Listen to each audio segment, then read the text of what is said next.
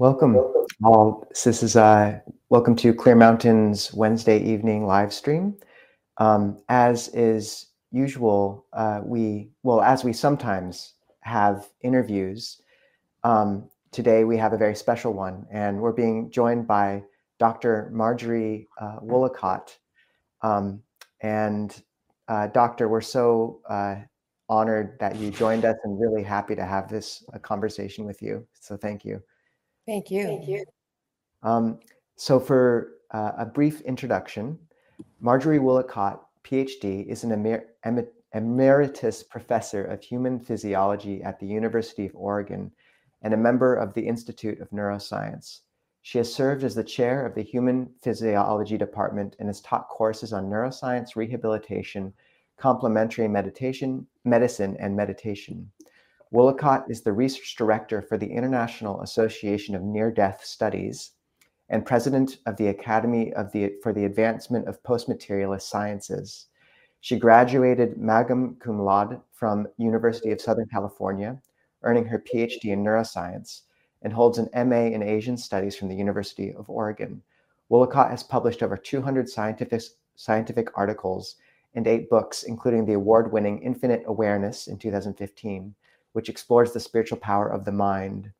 And just as a brief preview, some papers that Dr. Woollacott recently published or has published include Perceptual Phenomena Associated with Spontaneous Experiences of After-Death Communication, Verified Account of Near-Death Experience in a Physician Who Survived Cardiac Arrest, the Academy for the Advancement of Post-Materialist Sciences Integrating Consciousness into Mainstream Science, and The Mystical Experience and Its Neural Correlates. So we had to condense that CV down numerous times until we arrived at one paragraph, but we're just so delighted to have this conversation, Dr. Woollacott, and thank you so much again. Thank you. I'm so happy to be here. So people can feel free to type questions into the chat, and we'll plan to get to those towards the end of the interview. To begin with, though, Dr. Woollacott, in the back of your book, Infinite Awareness, it reads, as a neuroscientist, Marjorie Woollacott had no doubts that the brain was a purely physical entity controlled by chemicals and electrical pulses. When she experimented with meditation for the first time, however, her entire world changed. So I was hoping you would be able to describe for us your journey from a dry materialist neuroscience to someone who not only takes near-death experiences seriously, but actually is at the forefront of that realm of research. And can you describe for us that journey? I think it's one that many find themselves somewhere on. Absolutely. And first of all, I just want to say a little bit more about that background. You had mentioned that I had published like over 200 papers in neuroscience that were related to brain development, aging, neurologic disease. And I received grants from the National Institutes of Health for like 35 years, from like $500,000 to $1 million per grant. I wrote a textbook for clinicians on assessing and treating patients that's now in its 6th edition. And what that really says is, most importantly, I was a scientific materialist when I started that research and through then the beginning of my career. And that meant that my scientific view really was that the material world is the sole basis of reality. And that means that our thoughts, our movements, our awareness, or our consciousness are all solely a product of the neurons in our brain. So there's that dry materialist that we were talking about. But then in 1976, I had an experience in meditation that opened up for me an awareness of a dimension of reality that I had never before experienced. What happened is I was invited by my sister to a meditation retreat that was being given by an Indian meditation master. And though I was skeptical, I was curious, and so I decided to attend. And the first morning of that retreat, it was announced that during the meditation session, the Swami was going to walk around the room and he was going to initiate every individual there. The initiation was described as a spiritual awakening, and it was to happen through the Swami's touch. Now, obviously, the scientist in me was quite skeptical. Since I was there, however, I decided to put my skepticism aside for the weekend. And besides, I was curious to see what might happen. When he reached me, what I felt was the Swami's thumb and fingers right between my eyes and on the bridge of my nose. And I want to say that I was alert. I really felt my eyes were closed, but my senses were otherwise fully engaged. So I had a sense of utter certainty about what happened. And it seemed like what happened was that a tiny lightning bolt leapt from his fingers to a point between my eyes and down to the center of my chest. And I could feel the exact point where it stopped. And it was my heart, and not the physical heart, but parallel to the physical heart. And it felt more like a heart than my physical heart had ever felt. And then that energy from my heart began radiating outward, filling my whole being and beyond. And it felt like pure love, pure golden nectar flowing through me. Interestingly, words came to mind, and they had nothing to do with scientific analysis. They were, I'm home. I'm home. My heart is my home. And I think what was most astonishing for me is what happened afterwards, because without any effort on my part or willing it in any way, I woke up the next morning and shifted my habits 180 degrees. I began meditating that morning at 5 a.m. spontaneously, and I've been meditating ever since, day after day. And I did that knowing that just beneath that surface of my awareness simmered this quiet ecstasy. And I tapped it once in that meditation retreat, and I had a feeling that it was there waiting for me. So there was that shift in my worldview. And now the issue is I'm a university professor and I have a professional dilemma. Is my worldview what I would call Newtonian, scientifically based, or is it energy based? And I asked myself, what is consciousness? And is it tied to neural activity, or could consciousness possibly exist without neurons? And I think my scientific studies and worldview had not really prepared me for those experiences. And I want to say that now, even though I was meditating every morning, in my early years as a meditator, I considered myself first and foremost a scientist.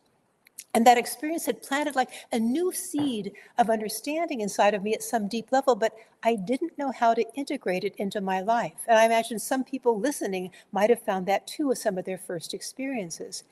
And it seemed like almost an impossible chasm existed between my life as the neuroscientist and my life as the meditator.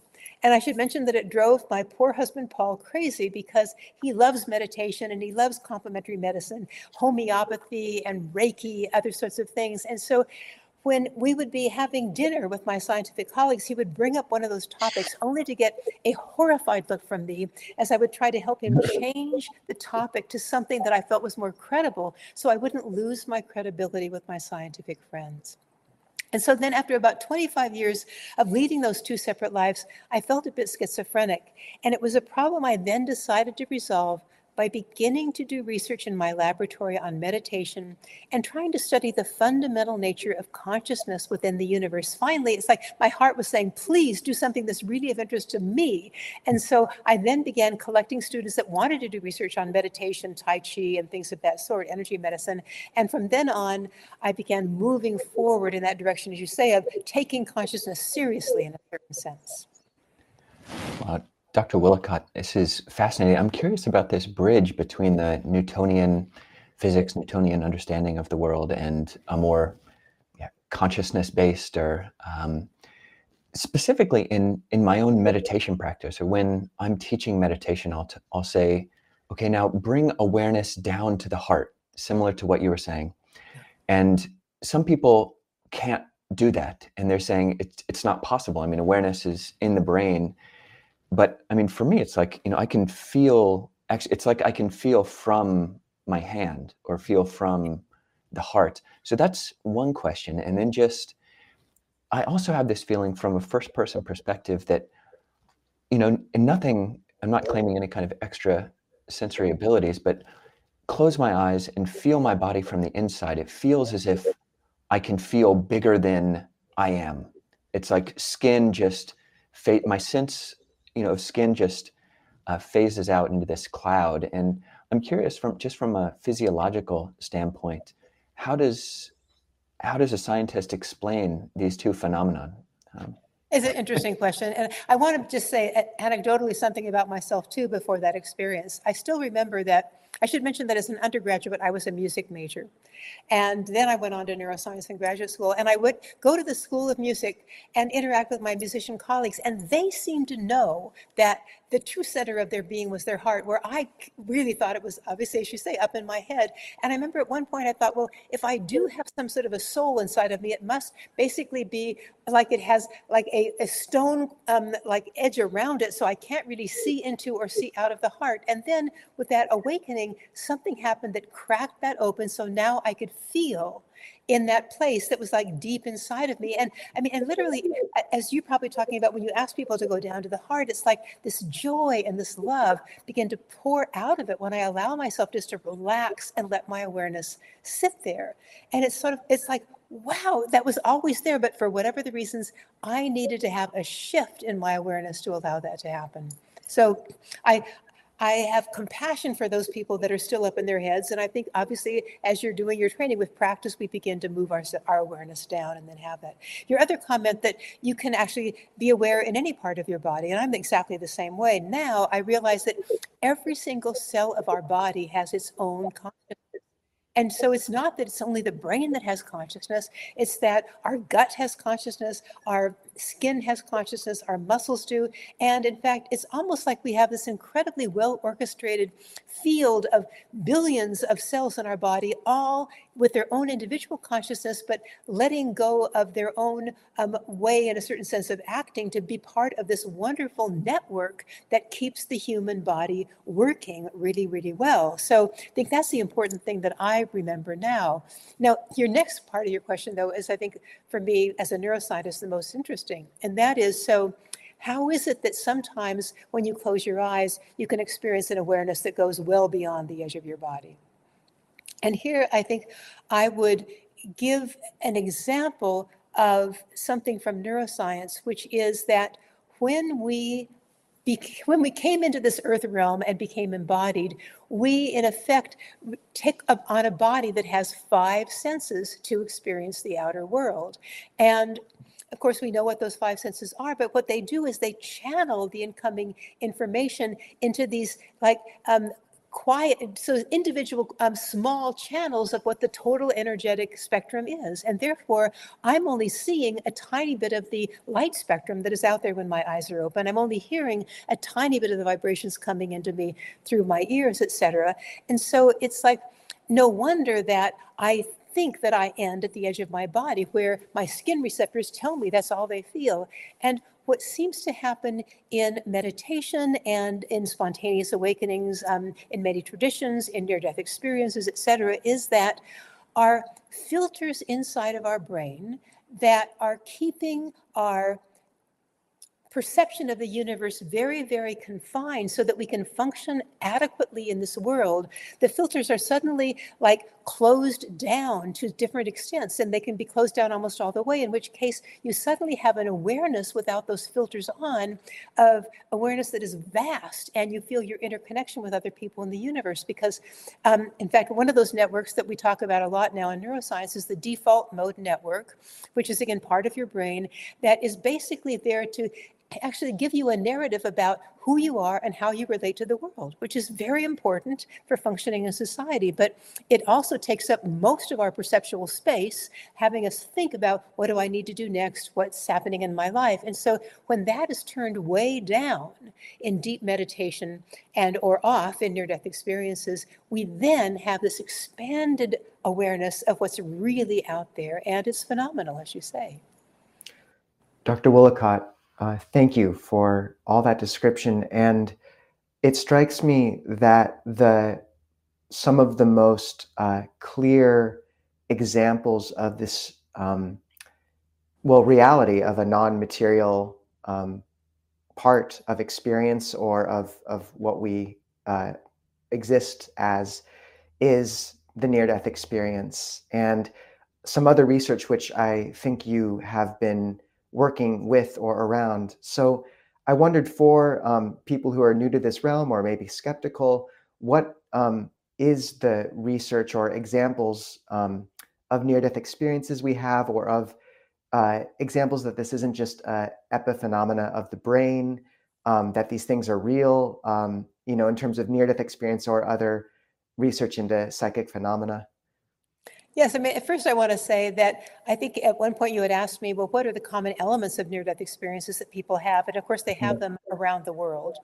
And one thing that I just want to mention, these are relatively common elements that people have. Of course, the first is a whole experience of a change in their sense of time and space. In other words, they often go beyond time and beyond space. They may have precognitive experiences, for example. They also have their thoughts speeding up. And they often have, as you probably heard, life reviews where they go through almost every moment of their life, almost like going through a deck of cards and see exactly how others were feeling their actions on the other person's personality, how it basically really helped the other person feel joy, or it actually closed the other person down. Feelings, of course, of peace and of joy.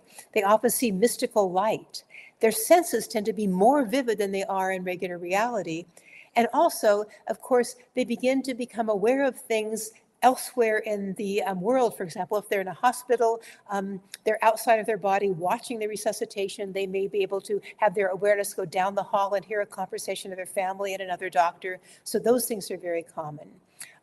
They also tend to enter an unearthly realm. And very often there's a border at the edge of that realm, and they're told at a certain point, you have to go back now. If you go any further, you won't be able to go back. And they're then told to go back.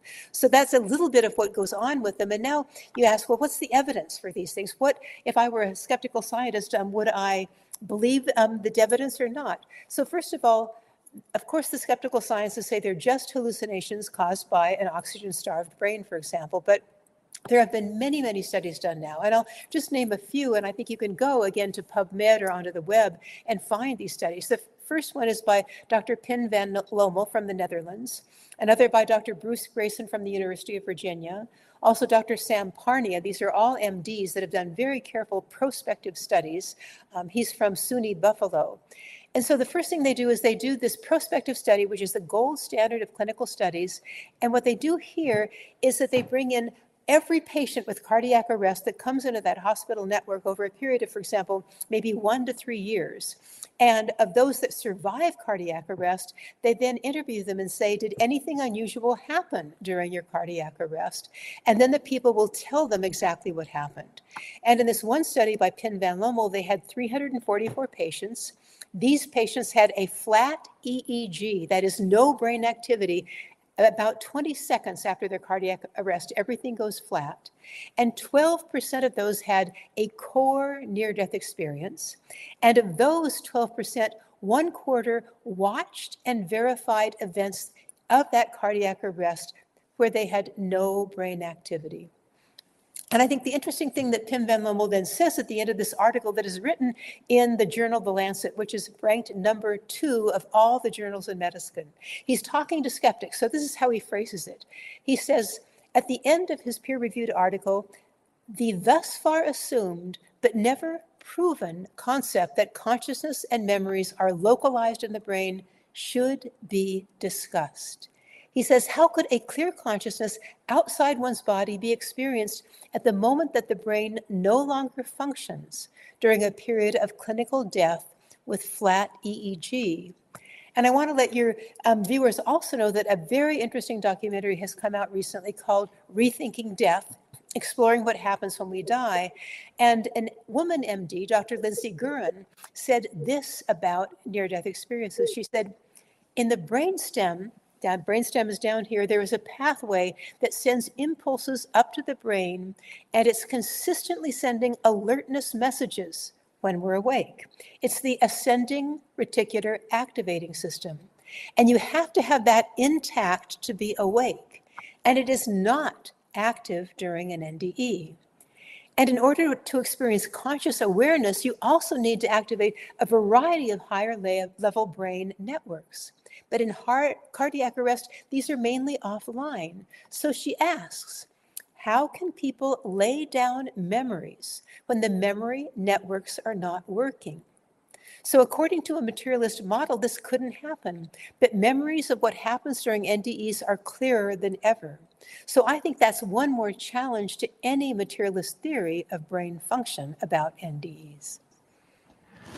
Dr. Woollacott, in one of your recent papers, you mentioned a particular case of Bettina Payton, Right. who had a near-death experience. Could you maybe relate some of her story? She was a physician, and it Yes. might shed some light on things. Definitely. And I should mention that I interviewed her for my book. And just a brief background on that, we were both taking a meditation retreat, a 6-day retreat together, and she was the person that was organizing all of the technical details, and I was going to be leading the retreat. And as we were preparing for the retreat a few days ahead of time, I told her that I was writing my chapter on near-death experiences for the book, Infinite Awareness. And she said, oh, well, I had one of those. And I think, you're a physician. Wow, that would be interesting to hear. So we agreed that we wouldn't talk about it till the retreat was over. And then afterwards, I interviewed her. So I'll just give you some of the details of the interview. So first of all, she was an avowed materialist when she had that near-death experience during the birth of her third child, which was by cesarean section. And she lost consciousness under anesthesia until, as she writes, she heard a voice. Her blood pressure is too low. And it was the anesthesiologist's alarmed voice that snapped her awake as if from a deep sleep. And an anesthesiologist said, well, how's it going? And he was asking the surgeon how far along he was in the delivery, because he exclaimed, her blood pressure is plummeting fast. At the same time, she said, my vision opened and I discovered that I could see into the room. She says, how amazing, because my eyelids had been taped shut to protect the corneas, yet by some other mechanism, she could see perfectly clearly. She said she saw several units of blood hanging from an IV pole directly overhead, and one was already being transfused. Then she heard a volley of strident beeps. It was the cardiac monitor indicating that her heart had stopped. And Payton watched the anesthesiologist slam his fist into this large red button in the middle of the wall. And of course, in medical jargon, he was calling a code that was going to culminate in the arrival of the hospital resuscitation team. Now, there's more about that medical drama that was unfolding, but I want to look now at Payton's own experience, her feeling that she was about to die. She says, I see in my inner vision a vast darkness expanding behind me in the backmost boundary of my mind. She says, my awareness reaches the edge of a precipice and I lean backwards, arching over this chasm of darkness below. Very naturally, she says, I let myself fall, gliding downward in a graceful backward arc into the unknown. She says the blackness sparkled, it shimmered. And she said this scintillating light was intriguing, intensely beautiful, mesmerizing. And she sensed a pervasive presence in the light, an intelligence, this pulsating power. And she said all was perfect until her experience was interrupted by a statement which she said she perceived like quiet thunder with the message, you must live. And she says at that point, she felt herself funneling down through the darkness, her consciousness then opening up into the confines of that hospital operating room. And Payton then observed the members of that code team burst through the swinging doors and see their colleague's lifeless body on the table. And she says, my attention was then drawn to a white-haired gentleman in scrubs, a senior surgeon that entered the room. She said, slowly and deliberately, he wove a path through the crowded room, coming to her right side. And without a word, that elderly surgeon reached deep into her blood-filled abdomen. He located her aorta, and he wrapped his fingers around it. Clenching his fist, he then clamped the aorta shut. She said shortly after that, one of the doctors leaned over and whispered into Payton's ear that her baby had lived. She had a healthy daughter. Now, when Payton later opened her eyes, she was in the critical care unit, lying in a bed encircled by her husband and this whole team of doctors and nurses. She still had a tube in her trachea, so she couldn't talk, but she put up her hand to keep anybody from speaking, and she motioned to be given something to write with. And before anybody spoke, she wrote on a napkin words to this effect. She said, I know I have a baby girl.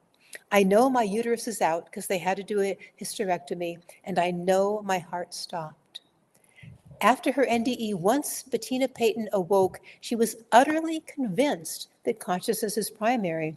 And in her words, when I woke up in the intensive care unit, I had vivid recall of everything that had happened. And she said, my perception was, as it still is, that I am not this body, this individual, and that consciousness is real, and it's the substratum of everything that exists. And I want to say she went on to work in hospice care, and people said that when she walked into a hospice room, her lack of fear of death could be felt.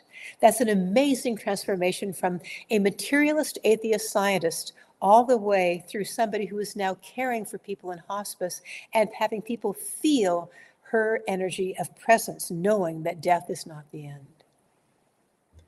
Dr. Woollacott, this is so fun to hear and important, I feel, as well. And I'm curious about those who emerge from near-death experiences, NDEs. How often are they changed? I mean, are there abilities they come back with, or and what shifts in their life trajectory? I assume sometimes they're sent back for a reason.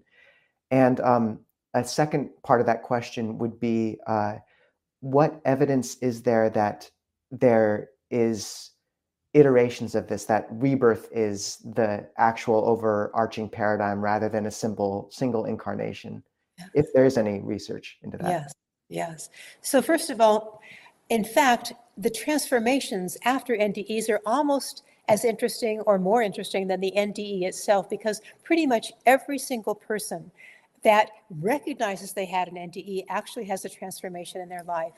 And I should say that the examples are very much like Bettina Payton. I should mention what happened to her that I talk about in an article I wrote about her and in my book, is that she wanted to get back to that experience she had. And so she began to search how she might do that. And she came up with meditation. Here we are talking about meditation in this interview as a way that she could find her way back. And she then actually was able to go to a meditation retreat with an Indian master. And in the moment of this spiritual retreat, she had an exact duplicate of her original experience, where she was once again in that scintillating light, feeling that incredible immensity of love and joy and energy all around her. And she felt she merged, in fact, with that meditation teacher into this like vast love of the consciousness of the universe. And when she came back to her regular awareness, she had tears running down her cheeks. And she said after that, her main aim in meditation in her doctor's career shifted from just wanting to do regular therapy to trying to help people at the end of life make that transition to the other side, because she now knew that it wasn't the end and she wanted to help people in that way. So that's one part of it. I should say that I'm in fact right now writing a paper with a man named Dr. Jeffrey Long, an MD who has collected over 1,000 near-death experiences on his website, and he and I together are looking at the transformational effects of NDEs. And I think one of the big things is people become much more compassionate toward other people and want, instead of collecting more material possessions, but to actually give to others in any way they can. They really see the interconnection they have with other people in the universe, with the planet, with everything around them. And so suddenly they shift from a me-centered focus that the default mode network in our brain makes us aware of most of the time, to one of, I am part of this vast, loving, creative consciousness that exists throughout the world, and I want to help other people in any way I can. So that's like the main issue. And you will see, if you look up transformation in NDEs, a number of papers, and hopefully you'll see my own with Jeffrey Long soon. So that's one thing. And then you're now mentioning the thing, two other things. One is, so how many actually are told they have to come back, or do they have the decision? So first of all, many people are simply told, like Bettina, it's time for you to go back. You can't go any further. And that's exactly what happens. They end up coming right back into their body. Others are actually given a choice. And there's a wonderful book by Jeffrey Kripal and Elizabeth Krohn who tell about together her near-death experience, where she was on the other side with a wonderful guide who she felt was almost like her grandfather who had died long ago. And that guide told her that she did have a choice. And the guide let her see the future and said, if you go back, there's a little girl that's waiting to come to you. She's already picked you out as one of her parents, and she will come to you in this lifetime. And also, if you don't go back, your husband will then need to raise your 2 children you already have on his own. And she, at that point, said, I am definitely coming back. I want to raise my 2 children, and I want to know the little girl that's about to come to me. And of course, all that happened to her. So those are 2 different things that can happen on the other side. And now your final question was related to cases suggestive of reincarnation. And I have to say that I find that particular topic very, very interesting. And in my book, Infinite Awareness, I have a chapter on it. And I should say that 2 people at the University of Virginia in the medical school have been doing research on this. The first was Ian Stevenson, who did research for probably about 30 years at least. And then when he passed away, before he passed away, he passed on the professorship to Jim Tucker, who is now doing this research. And they do very, very careful studies. So I just want to tell you a little bit about the care with which these cases suggestive of reincarnation are actually studied. So the first thing they do is they're always working with young children that are 2 to 3 years of age. So these are the ones that come and say to their parents, you're not my parents. I was born in a different city in my last life, and I don't know how I got here with you. And so they then, once the child starts saying these things, they take very careful recordings. They do interviews, just like they use in the legal system in terms of their interviews. They also include autopsy reports of the person the child says they previously were, birth records. They look at newspaper reports, and they carefully search for the previous family. And if they find them, they then interview the family that the child says they really belong to, and then they also interview the current family. And so they have amazing, amazing documentation of like 2,500 or more cases of near-death experiences all over the world. I think from every continent, of course, except Antarctica. So I say that that is the way that it's being done. And I want to say something that the American Medical Association said about Ian Stevenson's study when they wrote a review of one of Stevenson's books. They said, in regard to reincarnation, he has painstakingly and unemotionally collected a detailed series of cases in which the evidence is difficult to explain on any other grounds. And I highly recommend one case, which is that of James Leininger that Jim Tucker has talked about, that many of you may know about. It's a fascinating case. Dr. Woollacott, thank you so much. Yeah, Ian Stevenson's 20 Cases Suggestive of Reincarnation is a book you'll find in many monasteries. My father is a psychiatrist who did his residency at University of Virginia in the late 70s and met Dr. Stevenson and said, yeah, he seems like a nice guy, doesn't seem insane. So yeah, we'll be interviewing him next week. But wonderful. An adjacent topic is after-death communication. So you've written a paper on that recently, and could you say more about that? What is after-death communication, and what could lead one to think that it's not just hallucination?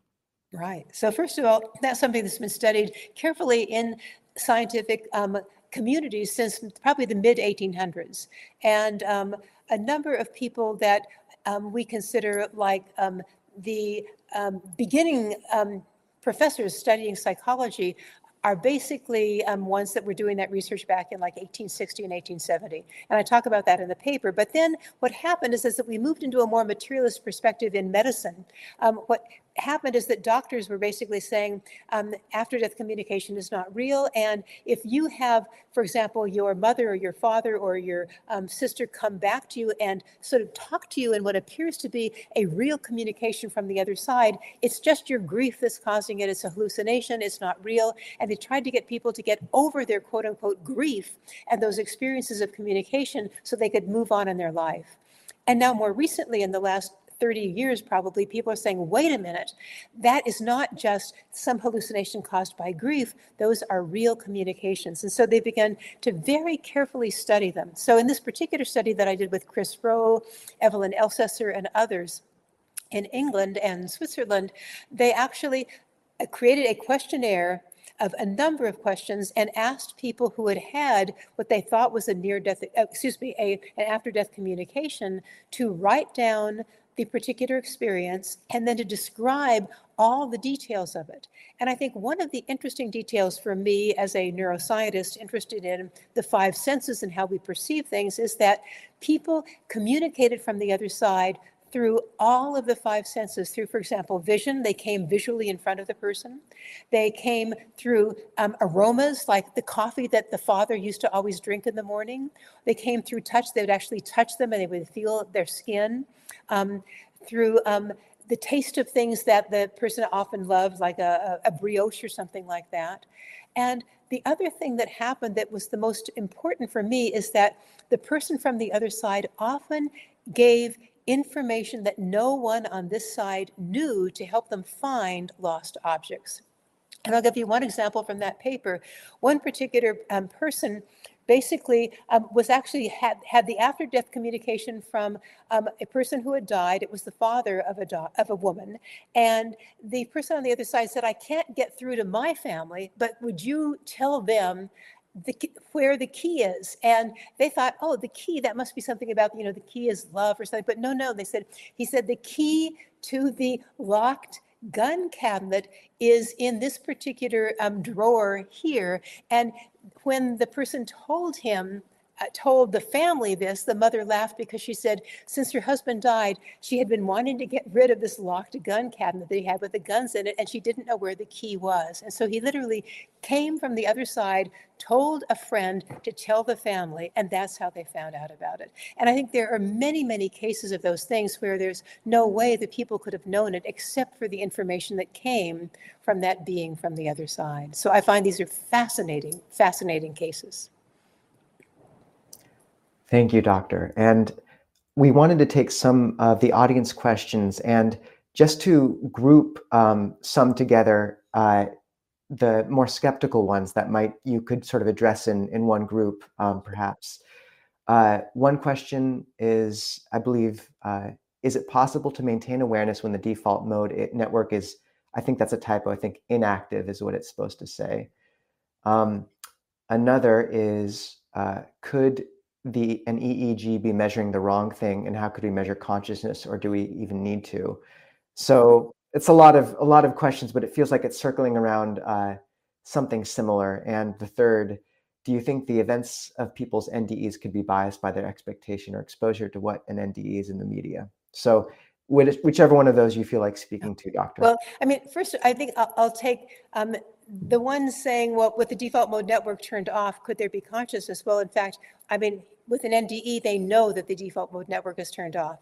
In fact, just a reminder that the EEG is measuring all of your cortical activity. So if there were anything left in your brainstem, for example, the default mode network is up in the cortex. So the cortex is turned off, the default mode network is turned off. So yes, you can be conscious. And I also should mention that, by the way, people are learning now that people in a coma are also conscious, and they come out of the coma and they tell the people around them everything that was going on during their coma. So once again, I think that's evidence. Now, I think, now remind me about some of the other questions. Sorry, there was a lot. How about, let me see, we had, could an EEG be measuring the wrong thing? But I think you already... Yeah, so it's measuring the right thing, yeah. Okay, and is it possible to maintain awareness when the default mode network is inactive? We already spoke to that. Mm-hmm. And the final is do you think the events that people report from NDEs could be biased by their expectations or exposures? Yeah, and that's a very good question. And here is where we bring in children. So children have near-death experiences just like adults do. And children that are like 2 or 3 years of age have near-death experiences where they say exactly the same things as an adult. It's a little bit like the reincarnation studies where they're looking at cases suggestive of reincarnation in a 2-year-old. And again, like that James Leininger case, the child is naming the person that he was in the previous life, and that is investigated and found to be accurate. It's the same way with the NDEs, that the children have the same sorts of experiences that Bettina Payton did, but from a child perspective. And in fact, they have children that draw themselves from above their bed in the hospital room to show what they saw. So it's hard to believe that it's expectations in that case. And I should say, I mean, Bettina Payton was an avowed atheist. She did not believe in near-death experiences. And so there, she was shocked to find out that she had been wrong.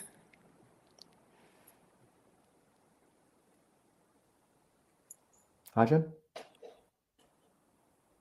Ajahn, I think you're muted. Okay. So the next question is, how can dimensions in near-death inform or open my deep meditation? So this is an interesting question. So you have people like, I mean, as far as I know, Dr. Ian Stevenson didn't, become a monk or like leave and join an ashram or something, just continued his research. So some people can come across this research and maybe it doesn't. I mean, I don't know enough about his biography, but, how can one intentionally stimulate the life-changing aspects that this kind of research could stimulate? Do you have any thoughts about that? Well, I think that when you look at, well, maybe I'll just mention that I wrote another book that addresses this question called Spiritual Awakenings, Scientists and Academics Describe Their Experiences. And it's simply an edited book of essays of scientists and academics about their spiritual awakenings. And one portion of them are people that had near-death experiences.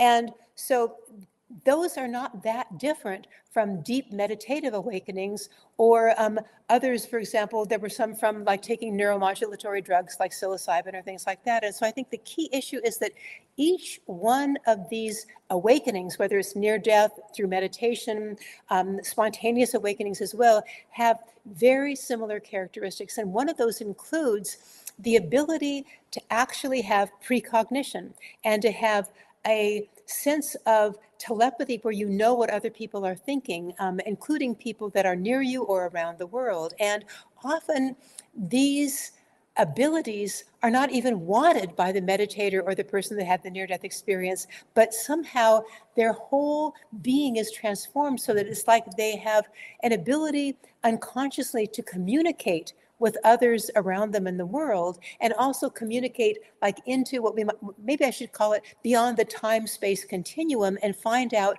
what things are going on at distances they shouldn't know about and in times they shouldn't know about. So I think, to me, all we're saying is that in meditation, which is what we're talking about here, one can also develop those skills. And of course, you and I were talking earlier before we got on live about fire casino retreats, and how many people in fire casino retreats that I have now begun to interview have had experiences of those sorts when they're doing very prolonged meditations for long hours of the day. I think you begin to quiet all those aspects of the brain down, and your filters then are reduced enough that you can begin to have this more expansive awareness. Doctor, you've managed to answer our questions so a rapid fire array and just impressive. So we're really appreciative. And I'll be posting a Zoom link in a few minutes, and people are welcome to jump onto that Zoom if they want. But we will just make sure to, or if it's all right, keep this interview going for just a tad longer, as long as you're willing to speak with us, Doctor. Another question that came up, maybe a big question, but what might your personal beliefs be of the implication of certain people being urged to return and others not being granted that choice, assumably? That's interesting. And, and I wonder about that issue of not being granted or not. I don't know, because obviously we hear about the ones that say, I'm going to return. I want to tell you about one other interesting story, and that is by a man, I think his name is Ted Owens. I'm not sure about that, but I think his last name is Owen. He wrote a book about his near-death experience where he was driving a car with his family in it, his wife and his two sons in the back seat. And he went to sleep at the wheel. And then the car turned over when it finally ended up stopping. And he realized there was no noise in the car except for one son who was crying. And that's because his wife and the other son were dead. He then had a near-death experience where he and his wife were both now outside of the car and talking to each other. And she said, you have to go back. I'm going to go on. That's fine. I meant to go on, but you have to go back because you have a son to take care of. And that woman then appeared to the doctors in the hospital after this man was taken to the hospital. And they also saw her. She was like watching over her husband as they were taking care of him in this very wonderful, sweet way. But I mean, making it very clear that she was supposed to go on and he was supposed to stay back. And he said that was obviously very hard for him, especially to feel like he had been responsible for the death of his other son. But he later found a year later in an after-death communication, he saw his son and his wife from the other side coming to him, which also made him comfortable to know that everything is the way it should have been.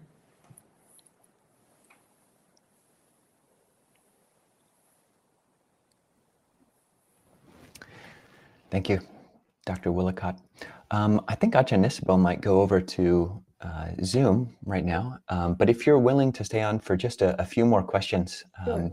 that would be wonderful. I will duck out, but Doctor, just so appreciative of your research, of your courage for kind of wading into this realm. I know you did risk something by doing so, and it's so refreshing. I mean, rebirth gets put aside often in Buddhist circles, but you know, in modern Buddhist circles, but I do think it's significant, and just your bright demeanor as well is such a gift. So we're so grateful for you joining, and thank you. Thank you. It's been wonderful talking to you. All right, I'll leave you to it, and people are welcome to join on Zoom if they would like, but I encourage people to stay on here. Okay. Yeah, so I mean, just on that note, I remember having one of my monk brothers saying that, you know, if this area of near-death research, near-death studies research, you know, it would just, if more money could be channeled into it, it could just have such a profound effect on society. I mean, if more cases suggestive of reincarnation, or more cases suggesting just that when the lights go off on the machine, the EKG or whatever, that, you know, that's not the end. That, you know, if more evidence piles up on that, then that would really change people's whole moral system. So.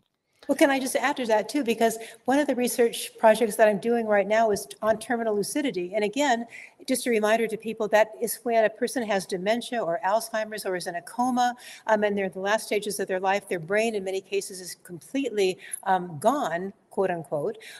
In the last minutes to hours of their life, they come back to their family in total lucidity, and they say goodbye to everyone, and then they die.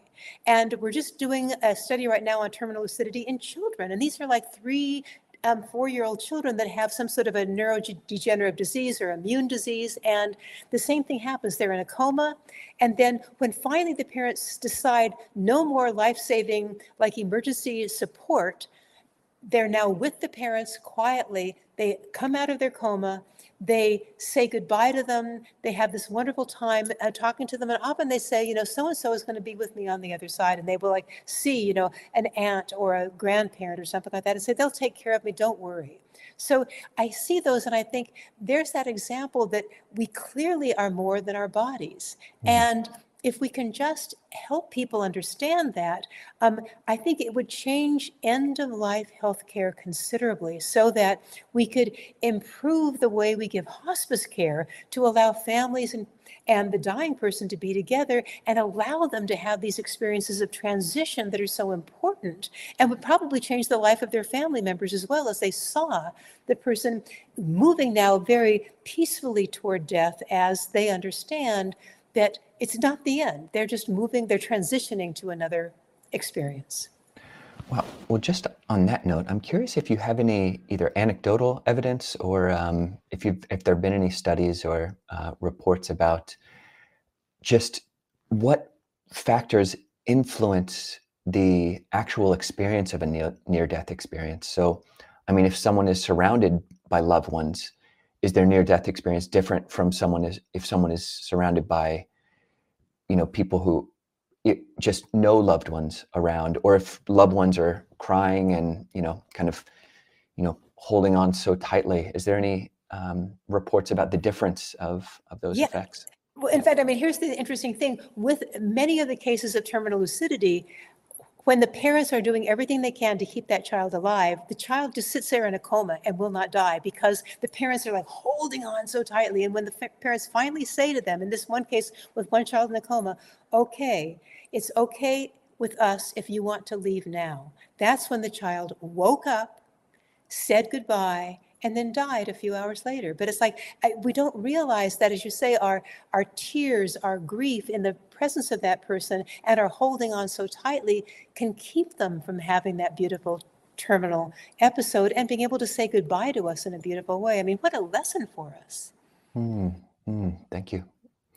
Maybe just two more questions from people watching. So this question is that most near-death experience stories I've heard seem to be in a healthcare setting. Is there, do they happen much in other settings? And then there's also a question, not so related, but is there any evidence to suggest that animals can have near-death experiences?